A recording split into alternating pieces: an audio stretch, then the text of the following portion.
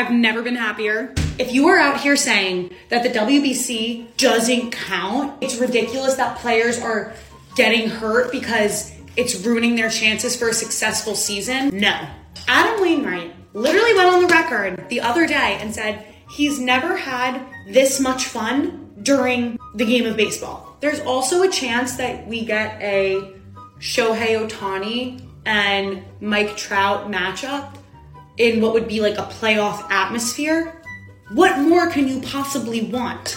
Another thing, I will not condone any slander on Edwin Diaz. I don't care if you are a Atlanta Braves fan. I don't care if you hate the Mets with every fiber of your being. Why would you wish an injury on a player? That is not nice. I will not condone that on my page. No, no, no, no, no.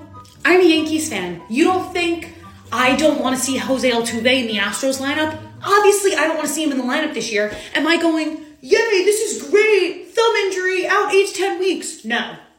No, no. Anyway, I have my mic test for Orange Theory tomorrow, so if you guys could all wish me luck on that, that would be great. And my podcast is starting this week, and the first episode should be out Friday, Saturday, the latest, so I'll make sure to put the link in my bio.